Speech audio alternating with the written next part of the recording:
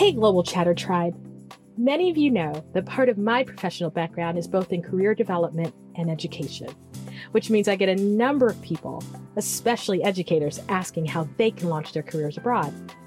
If that's you, you need the International Educator, which connects English-speaking teachers with opportunities at international schools around the world. Not only do you find out about vacancies, but you get much needed information on topics as varied as free housing, tax-free salaries, and professional development. And here's the thing, all subjects and grade levels are needed at schools in Europe, the Middle East, Asia, Africa, and the Americas. So for a limited time only, TIE, as it's known for short, is offering discounts on memberships for Global Chatter listeners. So visit TIE Online, that's TIE online.com, and use the promo code Global Chatter to save on your membership today.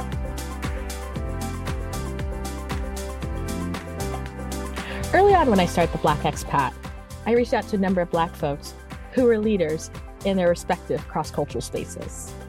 I mean, really, folks who were doing inter- and cross-cultural work as it related to global nomads. And Tamara Thorpe was one of those people. And the truth is, I'm not sure where I first heard her name, but we certainly had a number of associates in common. And honestly, it shouldn't be surprising that she and I would make a connection.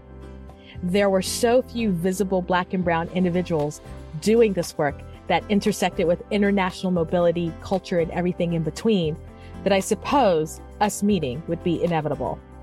And that was over 5 years ago. So naturally, she's someone who I thought needed to be on this podcast. Like all of my guests, Tamara's story is a colorful one. She's a Los Angeles native who now calls Albuquerque, New Mexico home. But at the start of this recording, she and her husband had just returned to New Mexico after their latest expat adventure living in Ireland. As you'll soon hear, Ireland joins a long list of past moves that includes Canada, France, Spain, and South Korea. What's absolutely wonderful about her story is that it starts with an unconventional opportunity that took her to Europe as an 11th grader for the summer.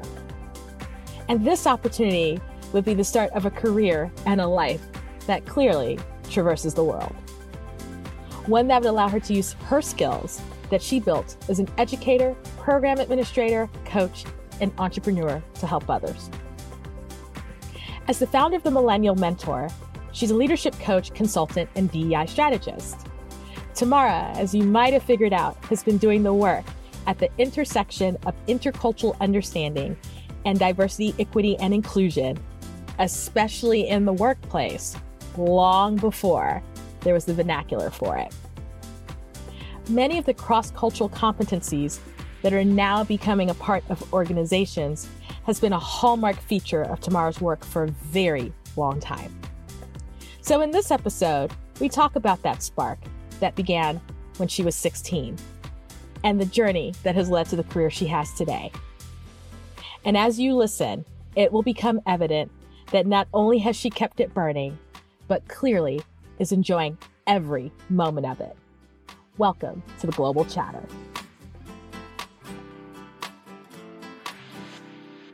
I probably start off saying that with every episode, I'm a broken record. I'm excited about the people who come on this thing, but I really am excited because this particular guest has been someone that I've been following at least 5 or 6 years, really even before, honestly, the Black Expat launched.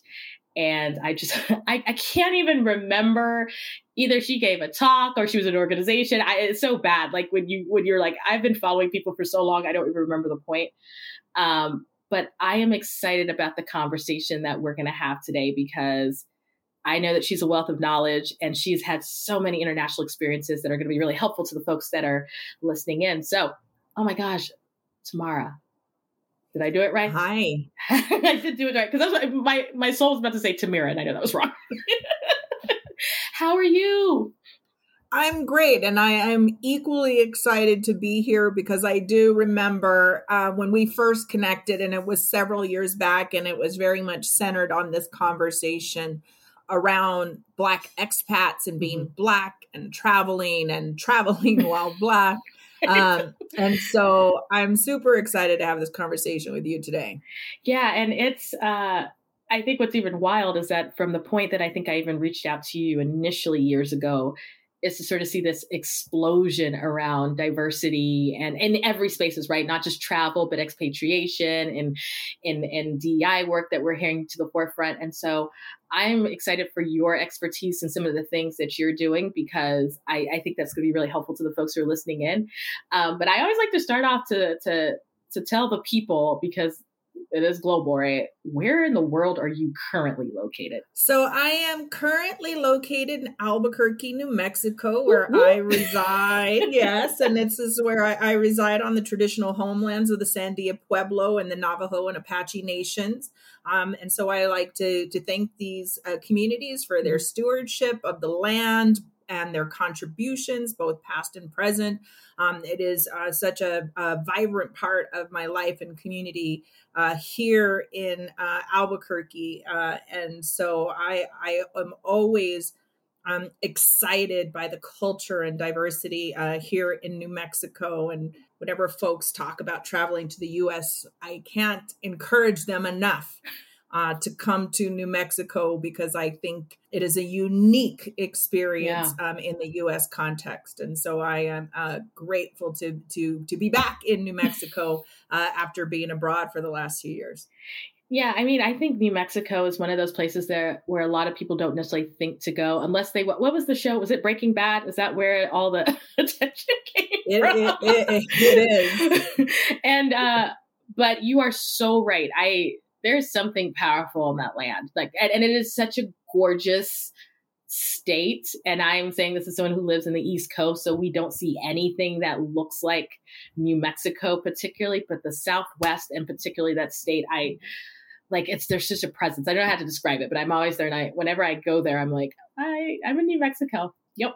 And I like it. And I probably should buy a house here, and I still won't, but I always tell people, right, it's called the land of enchantment, which I know that people who are born and raised in New Mexico have another term for it, but I do believe that there is something truly enchanting about the land, the geography, the history, and the people and the community here that I am always so grateful to be a part of. It's it's always interesting that its current calling card is Breaking Bad. And that's what people go, Breaking Bad.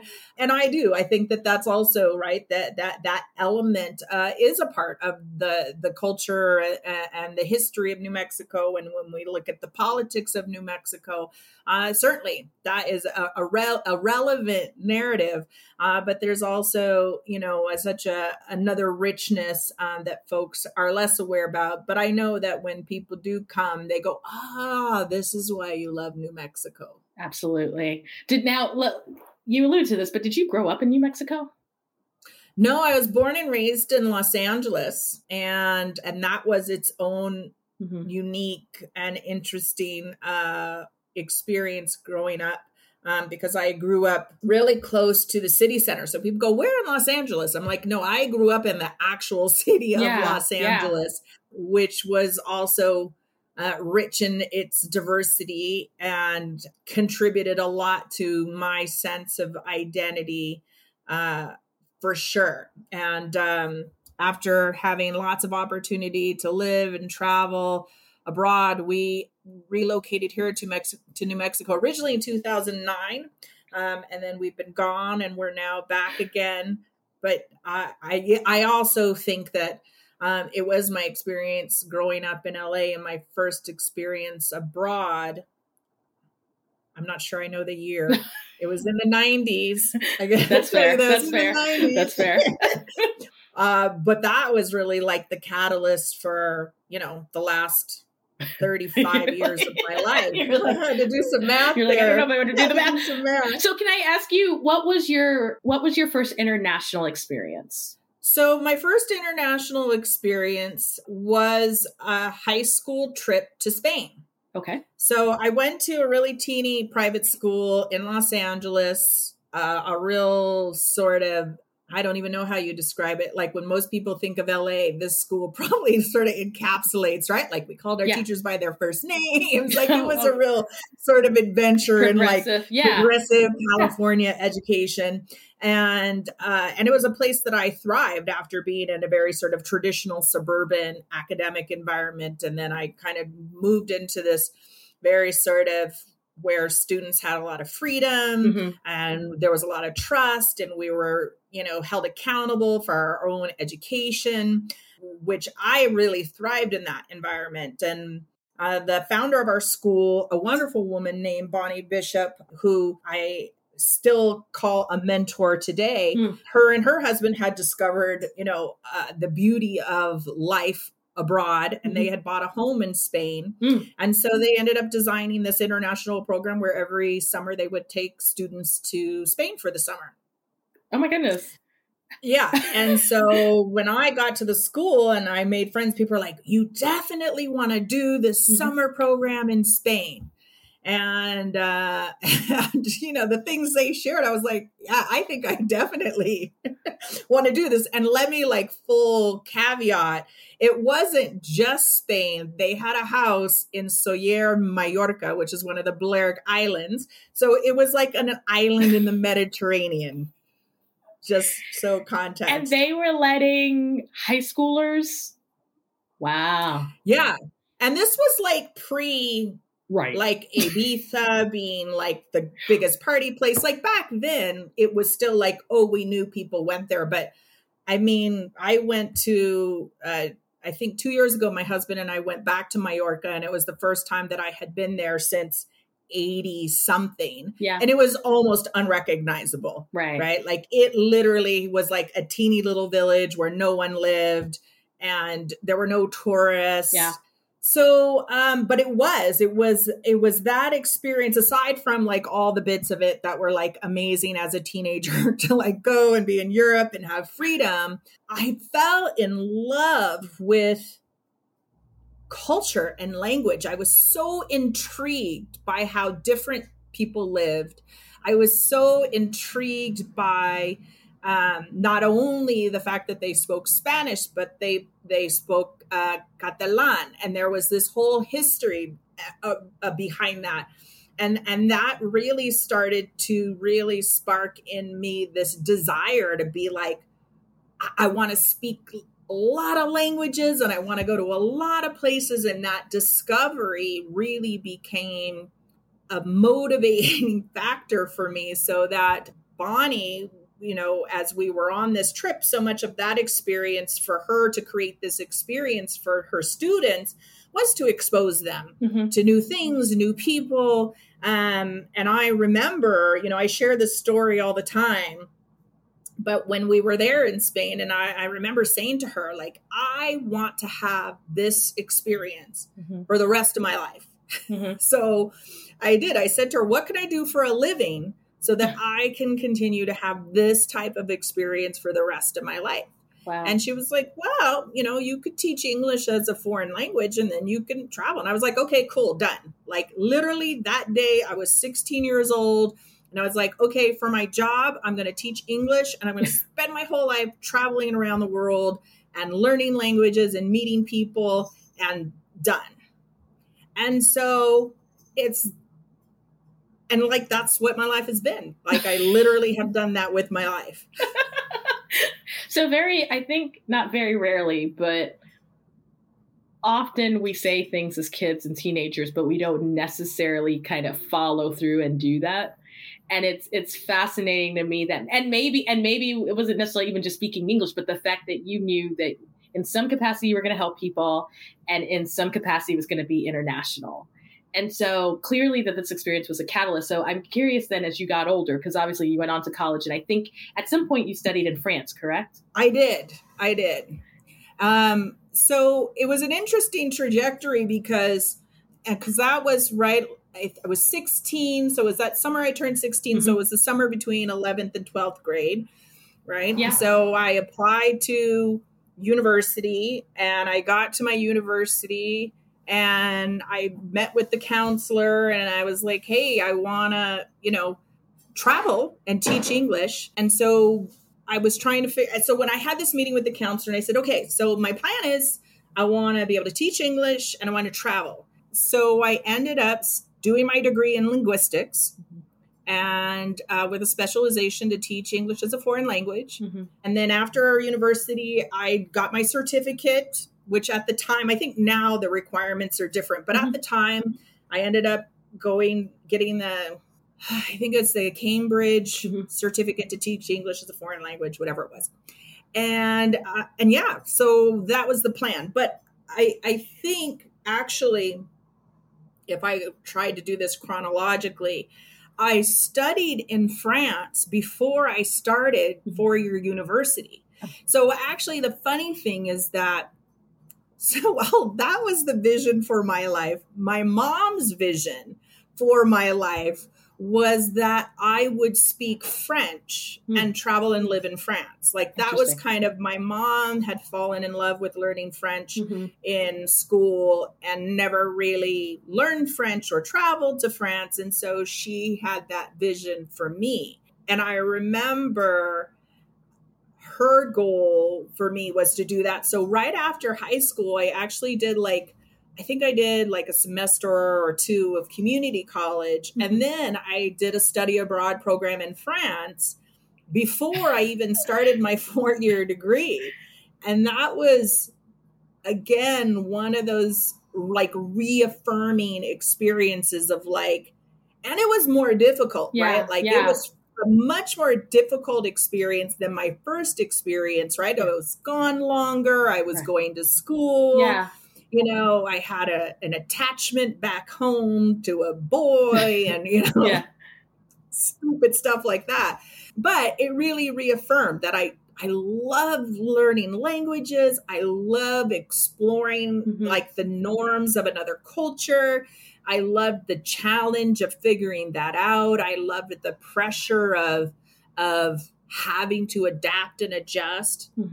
And so, like I said, that reaffirming experience. So I did. I was like, okay, let's do that four-year degree. Let's get that teaching certificate. Let's go. Let's do this. You know, and I also think it's really key in your story, because at this point, you're obviously a young person and you're a young woman, but like the fact that your mother was very supportive, right? So first of all, the fact that she affirmed and allowed you to spend a summer, to send their teenager to go for a summer to another country, that's a really big thing, especially, with what I do and talk at the Black Expat. I have talked to so many families, and everybody's family is different. But the idea, especially students of color, it's sort of like, oh my God, I'm sending my kid off to wherever.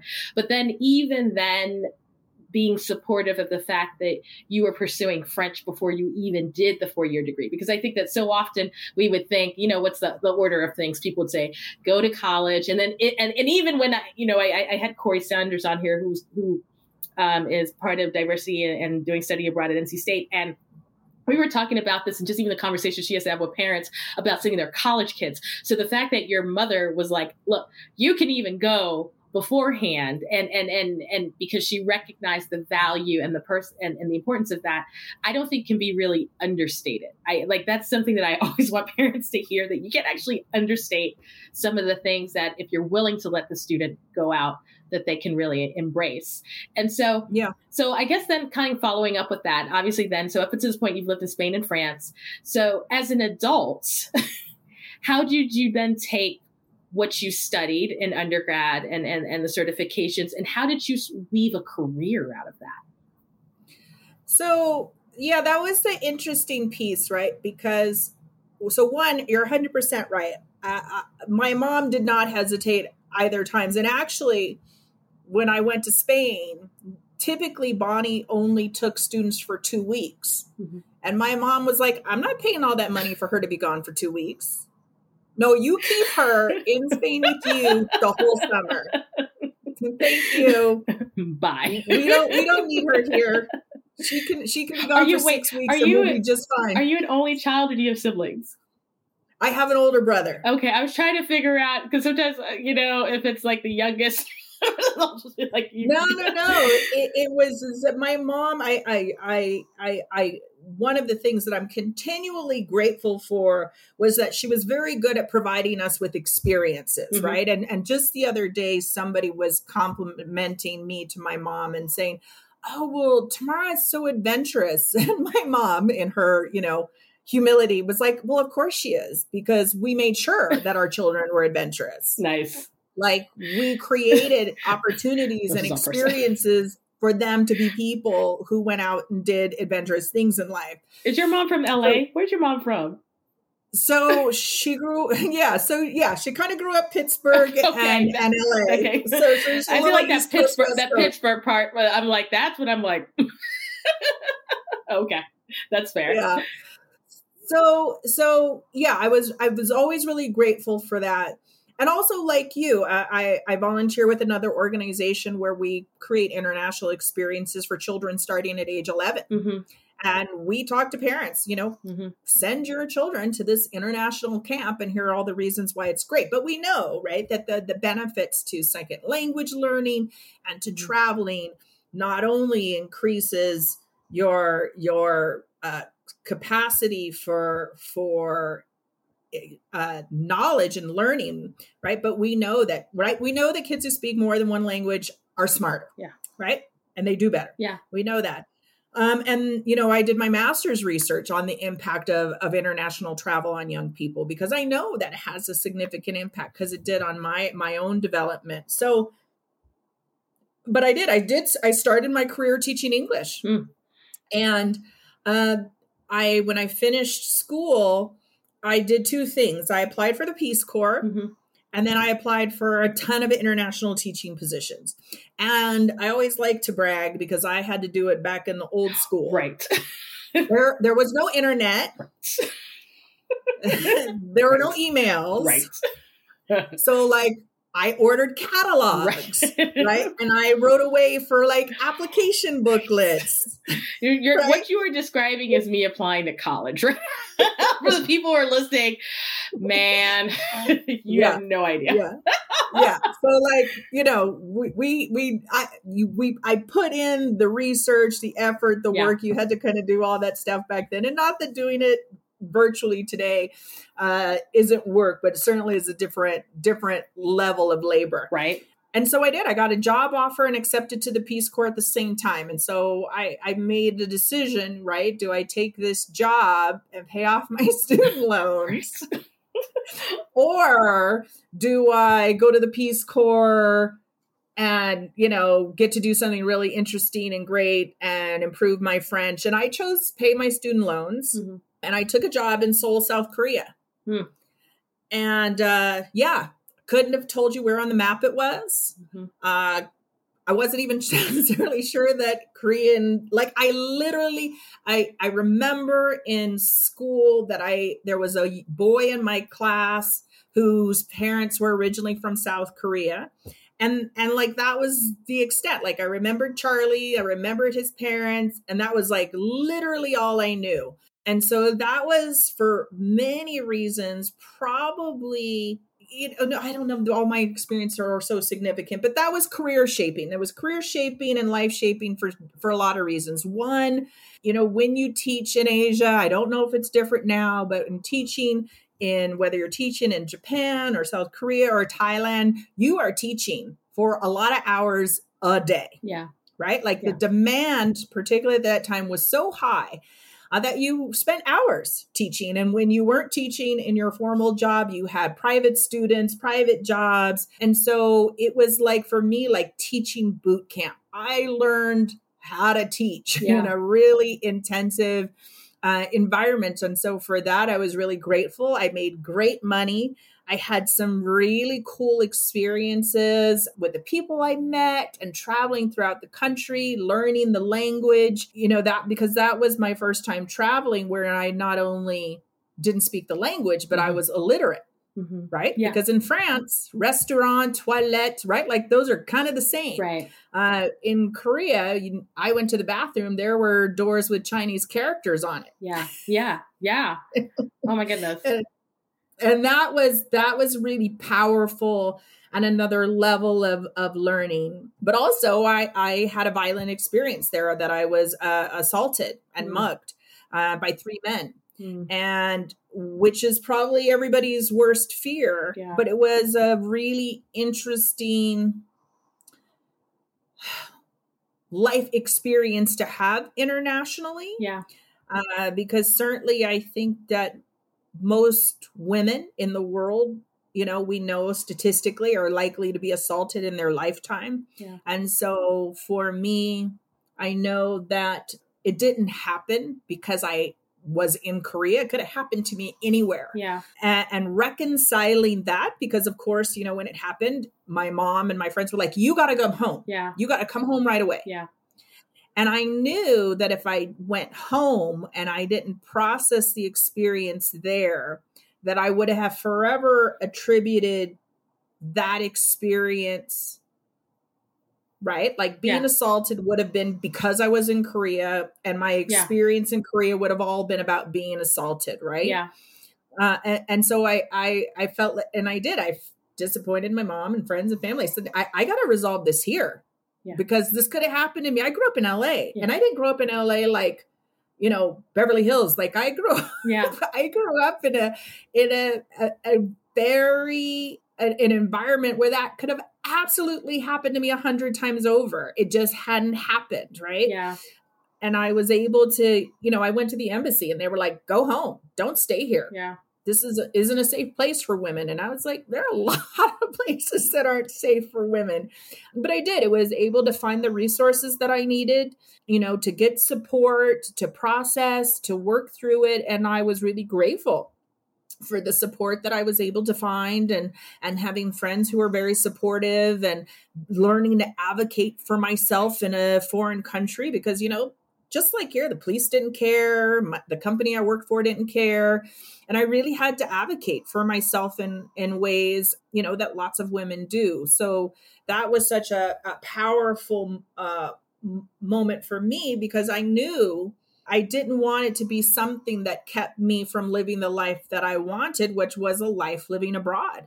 And it made me smarter. I changed how I traveled after that. I changed how I behaved and what I did, and didn't take certain things for granted anymore. Do I wish it didn't happen? Sure. Am I grateful for the lessons that it has taught me? Absolutely. And in part, it was because of that, when I came home, that I took a break from traveling. I had spent quite a bit of time abroad in those years, and started to really shape and form my career beyond teaching into a career that was outside the classroom and more culture focused, and moving into program management and facilitating and coordinating international exchanges, and moved from sort of teaching English exclusively to then coordinating English and cultural exchange programs, and being in that space. And I was in that space for a very long time, that I really enjoyed, right? Because one, I still got to travel, right? I still got to travel. I still got to work with people around the world, but I got to kind of have a home base, right? And then that was sort of, you know, how I have operated for a very long time, where I've got to have a home base, but also travel, and then build and have a very large international network of friends and colleagues that I've really enjoyed. But I then have also had opportunities to live and work abroad for extended periods of time. And I think now I calculated that I have spent over 10 years of my adult life living abroad. And I think that is a perfect segue after we're going to go for a quick break, but I want to talk about now the work you're doing and how you weave all those experiences, and plus the new ones you've picked up post-career, because there are other places you've lived since then, and how that impacts your work as a coach and as a consultant, especially as you develop leaders for the next generation.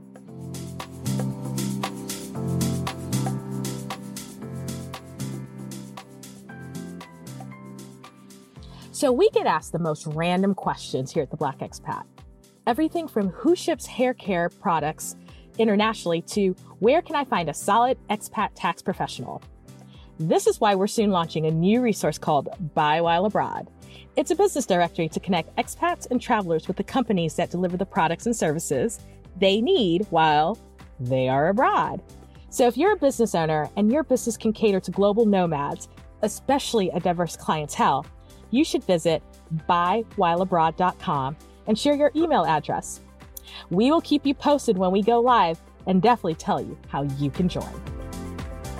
All right, so we come back. I think you already alluded to this, and in two ways. One, you've had a very portable career because you've been on the move for a very long time. I guess we can say since you were about 15, 16, really at this point. And really talking about, you know, kind of cross-cultural context and identity. And I know that as a leadership, because when I think about you, I think about leadership development. I mean, there are other things that you do, but leadership is the first thing that I think about. So let's talk about your actual career. So have you been able to sort of take your love for all things international, your love for kind of understanding cross-cultural spaces? Obviously, DEI is part of that. So for those who don't know, diversity, equity, and inclusion, sometimes belonging is added. Sometimes justice is added as well to it. So it could be JEDI, it could be DEI, it could be whatever, depending. Have you been able to really form a career that takes all these different pieces of you that you find interesting and just take it around the world? So I think part of it is being open to the opportunities that come in front of me. And that's something when I talk with folks all the time, very often we'll let opportunities pass by because we're not sure how they fit. And I'm like, take it and see what happens because it might fit and you don't know. And I know it's one of those words, but being able to pivot and not get too bogged down in like my job, right? Like I put a lot of energy into being a English teacher. Yeah. And then when there was an opportunity to move from out of the classroom into managing programs, a lot of my peers were like, no, I just teach. Yeah. And I was like, well, I don't really know how to manage this program. Yeah. But I'll give it a try because nobody else wants to do it. Right. And so, and this was when I was teaching English at San Diego State. Mm-hmm. And I took on managing programs. And within 3 years, I had been promoted to a full-time position where 50% of my role was managing these programs. Wow. That previously, you know, I ended up creating an entirely new position that never existed that somebody still fulfills to this day. It's still a permanent role at the university there. Yeah. And so, and that allowed me to move into another organization where my full-time job was just managing international programs. And so, but really the big pivot came that after, you know, I had the opportunity to live and work in Canada for 6 years, and that came through my husband's job. And when we were living and working there, I went back to school, and that's when I did my master's in leadership and training. And my work was really working around, you know, the impact of international travel on youth leadership development, because I believe that, right, that the younger you do this, the greater the impact it's going to have on the trajectory of your life. And I kind of knew that happened for me. And I thought, I wonder if this happens for other folks. And so that's why my research focused on that and found very similar results for myself. And so, but when we came back, right, when I finished school there, I ended up kind of freelancing as a consultant and really starting my freelance consulting business while we were living in Canada. And then when we returned to the US and moved here to Albuquerque, I had this business where all my clients were in Canada. And I was like, whoops. Yeah. Right? Yeah. I need a better business model. And so this really was around between, and it was after the recession in 2008. And I wanted to find a way in which I could ensure that no matter where we lived in the world, my business would be fine. Mm-hmm. And that's when I set a path, which now is funny, but back in 2011, wanting my business to be primarily virtual and online, it was a huge leap. Like the world just joined me. Right. No, you are, look, you are absolutely right. So if you were not thinking virtual as hardcore as some of us were thinking pre-COVID, it's now like it's like on 100, right? Now all of a sudden you see so many people looking and so many companies, like big Fortune 500 companies saying, yeah, at this point, we're going to keep everyone mostly remote. Yeah. And I was super committed to working remotely, working virtually, having my business be portable, because I didn't want to get on planes all the time for travel. That was work related, right? Like getting on an airplane to travel to do one day of training in a city somewhere to fly back home the next day. Like, it's not glamorous. That's not glamorous travel. And so I really wanted to find a way that how can I do this, and so that I could be location independent and have clients nationally and globally, and be able to do the work I do without people needing me to be in the room. Yeah.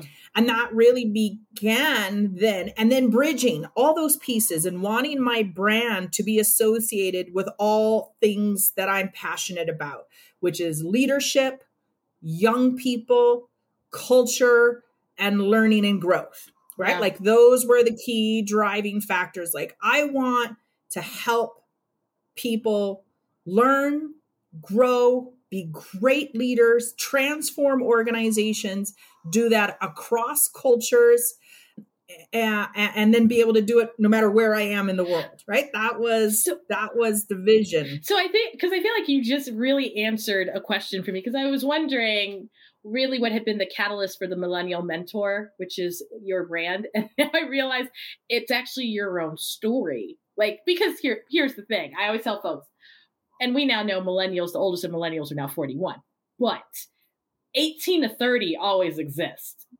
right? Whether they're Gen X, boomers, traditionalists, Gen Z, and whoever's after them. And millennials. Yeah. And millennials will always need to grow in their leadership. Right. Because when I built my brand as the Millennials Mentor, I had plenty of business strategists say, well, one, you can't build a brand on mentorship. Interesting. You can. And then, well, what are you going to do when millennials get old? And I said, I'm going to grow up with millennials. I'm always going to be older than them, and they're always going to need me. Right. That's fair. Because you will always be Gen X.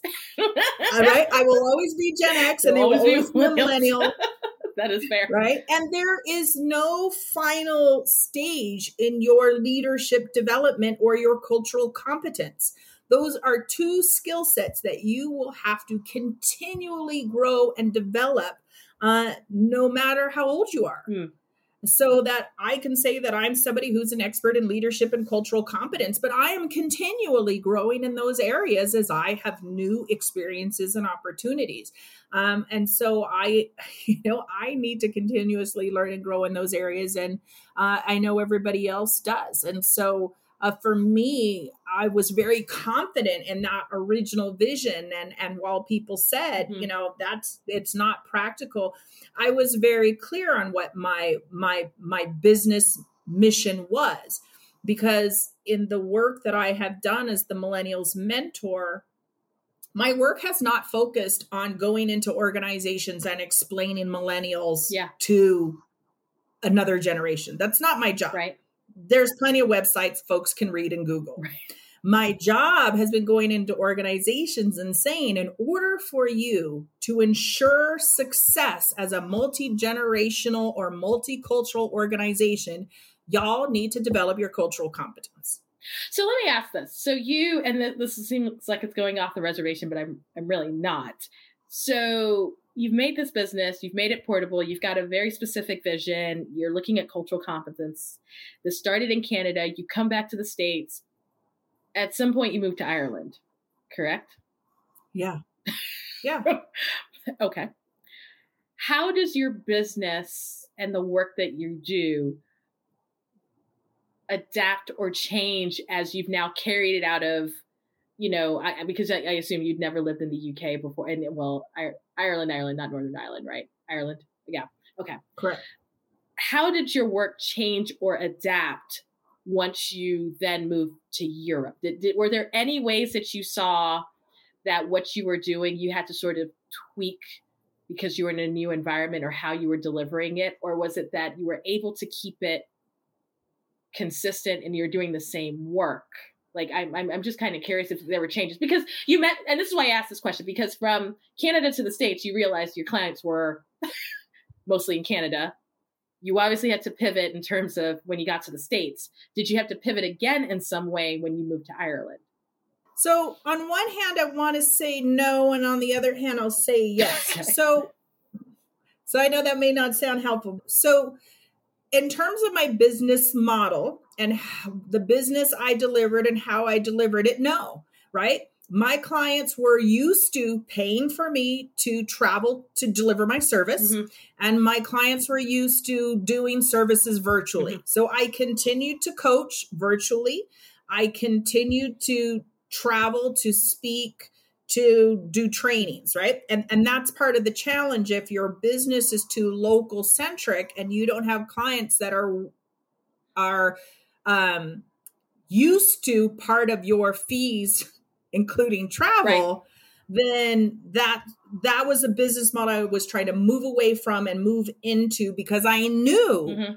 that we would likely live abroad again. Okay. Right.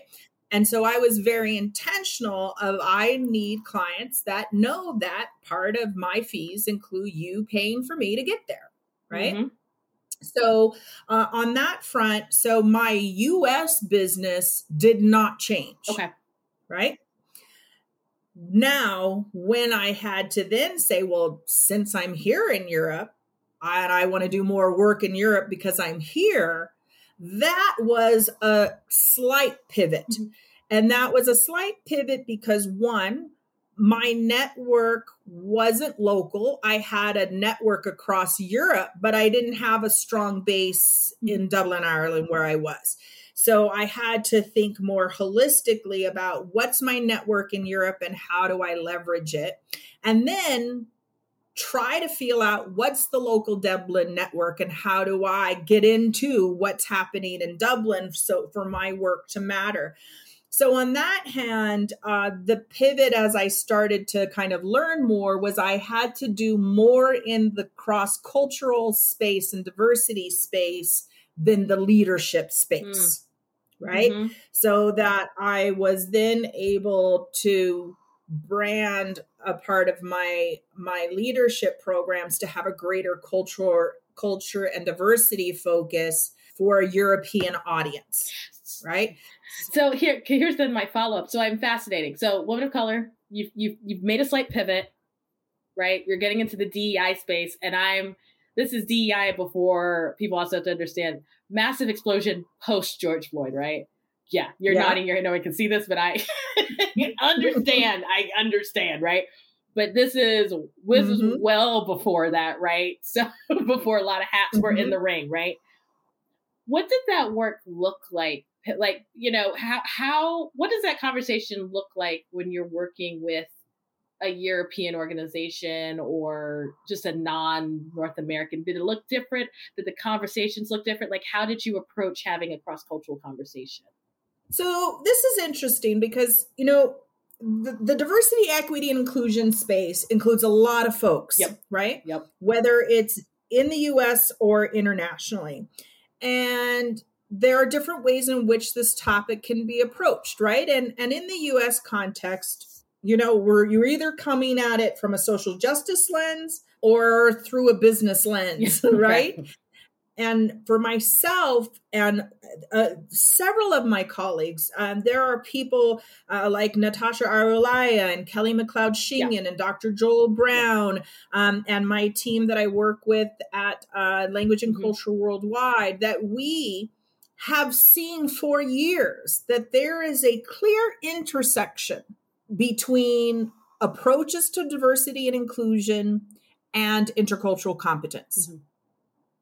And that both as separate fields of study kind of fall short, right? So that in the intercultural field, there is not even a potential for a social justice lens historically, now more so than ever. People in the intercultural field are starting to look at social inequity and social disparities and racialized communities. And that is very, very new within the intercultural space. Very, very new. And in the diversity, equity, inclusion world, there for years, this work has fallen on deaf ears because people in the business world have not wanted. Equity and justice didn't matter in business, right? Yeah. Particularly in the US context. So that a lot of the messaging of diversity and inclusion over the years has fallen on deaf ears because people don't care, because success is measured by the bottom line. Right. And what hasn't been actually until millennials have increased social accountability within organizations. And then we also know that it's until the murder of George Floyd that companies realized social accountability has to be how we measure our success. Yeah. And this is a new realization. So for those of us for years who have had one foot in the diversity and inclusion space and the other in the intercultural space, we have found that there are models and approaches and tools in the conversation around cultural competence that can be very effective in having conversations with folks about diversity and inclusion. Right? Yeah. Because you take away the morality, you take away the white guilt and the white shame, right? Yeah. And you say to people, this is about understanding difference, right? And we can look at differences in a very simplistic way, which is about national borders and national, identities, or we can look at it in all the ways in which we experience difference. And we can look at and explore what culture looks like for every culture group. So whether that's US Black culture, LGBTQ plus culture, whether that is millennial culture, that all of these communities form a culture. And cultural competence is key. And that was something that I had been doing specifically in the multi-generational space. And so for me, I have always been in the business of educating folks on cultural competence. And that's how I educate folks around DE&I issues. And in the European space, it is slightly different because one, the cultural communities are different. Communities that are racialized and marginalized are different than what people might traditionally associate with skin color prejudice. Yeah. And because most folks' understanding of what race and racism are so narrow that it can be real easy for folks in other parts of the world to say racism is a U.S. problem. Yes. Right? Yeah. But we know that racism is a global pandemic. Yeah. And not just for people with Black skin color. And so a way in which it was different is expanding that conversation and pushing the boundaries. I think one of the things that raised my profile in the European context was quite overtly challenging Europeans' concept of what race and racism are. Wow. And I think it ended up serving me. I think it still does, but it certainly was risky. So here's where I'm thinking, in context of everything that you've said, you got someone listening in who's thinking about, I'm going to be an expat. I'm potentially looking at working for a multinational company abroad or even a local company. What, in your opinion, are some of the pitfalls that folks should really avoid, or what are the things they even need to consider as an individual, right? So we talked about the organization, right, but as an individual, right? Especially if I've never lived abroad or if I've had limited interactions, because as you and I know, traveling somewhere is very different from living there, right? So what are some of the things you feel, just from kind of your intercultural background, that folks have to be aware of or have kind of their spidey senses just to kind of pick up and know?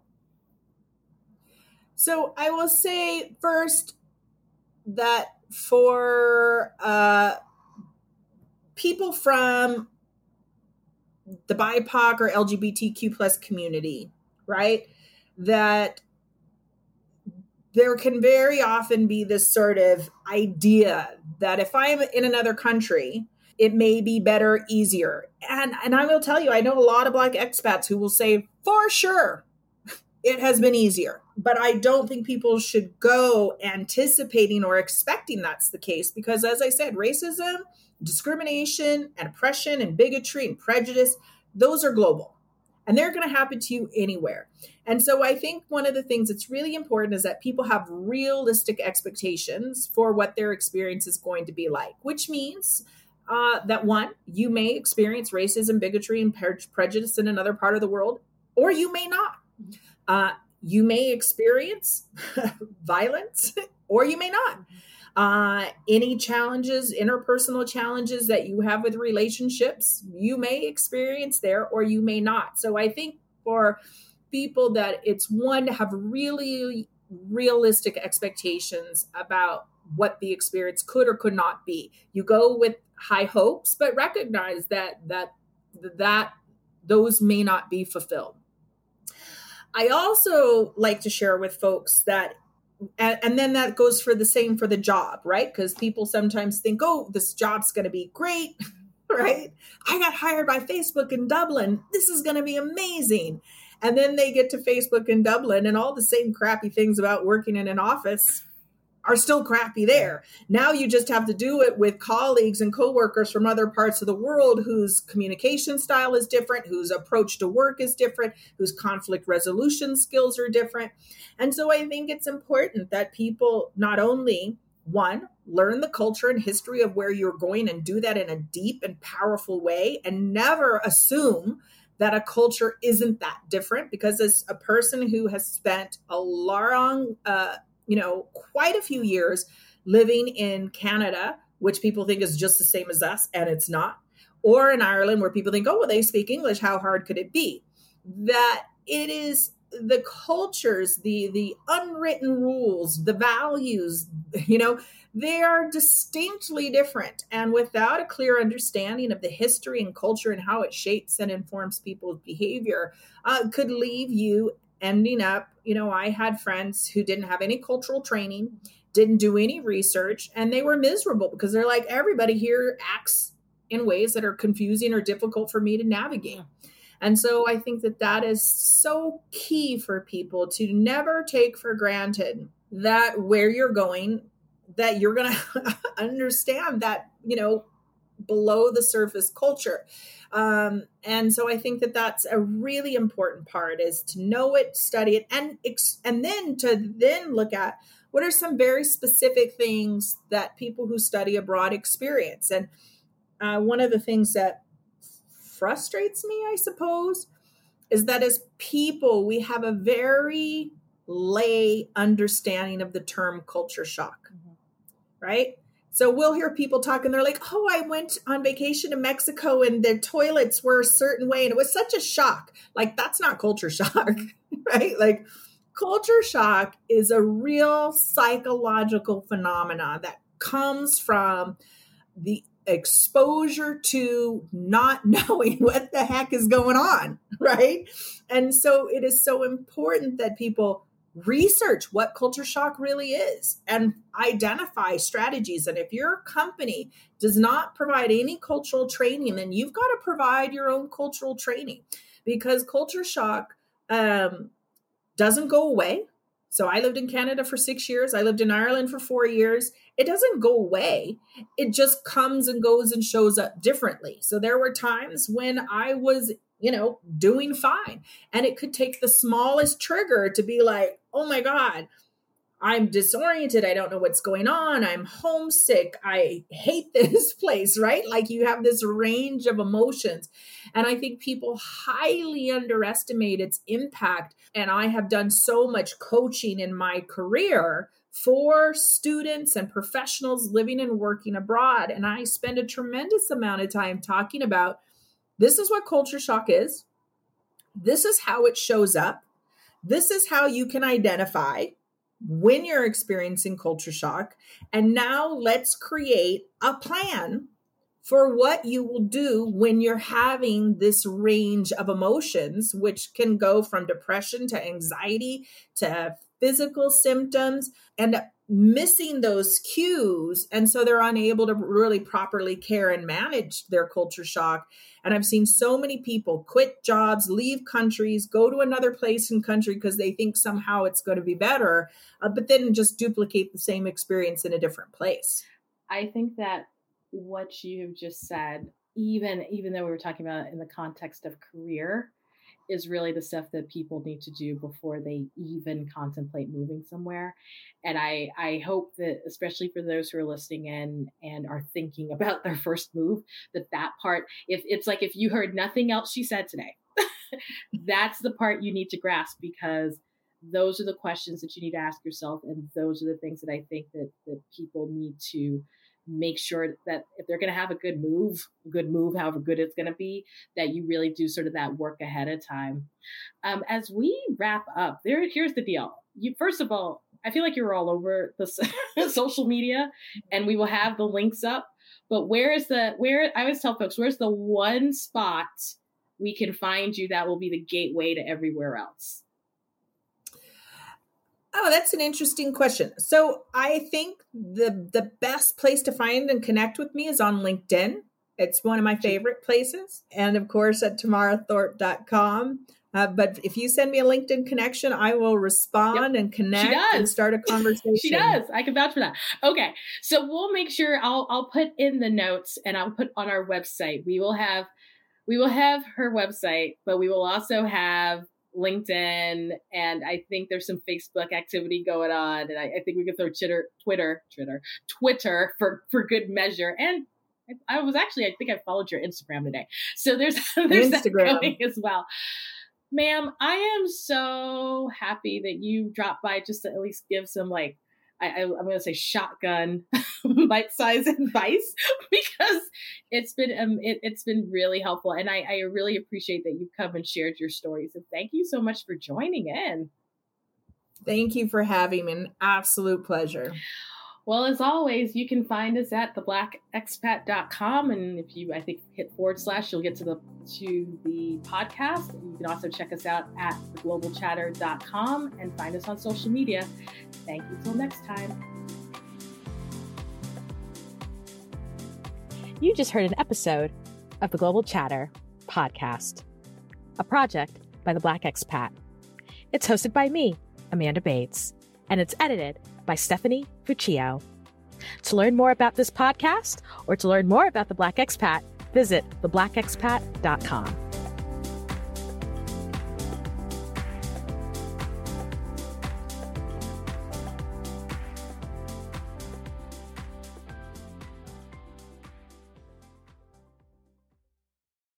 You know how to book flights and hotels. All you're missing is a tool to plan the travel experiences you'll have once you arrive. That's why you need Viator. Book guided tours, activities, excursions, and more in one place to make your trip truly unforgettable. Viator has over 300,000 travel experiences to choose from. Everything from simple tours to extreme adventures, and all the niche, interesting stuff in between. So you can plan something that everyone you're traveling with will enjoy. Real traveler reviews give the inside scoop from people who've already been on the experiences you're considering. So you can plan with confidence. Free cancellation helps you plan for the unexpected. And 24/7 customer support means you can travel worry-free. Download the Viator app now and use code Viator10 for 10% off your first booking in the app. Find travel experiences for you. Do more with Viator.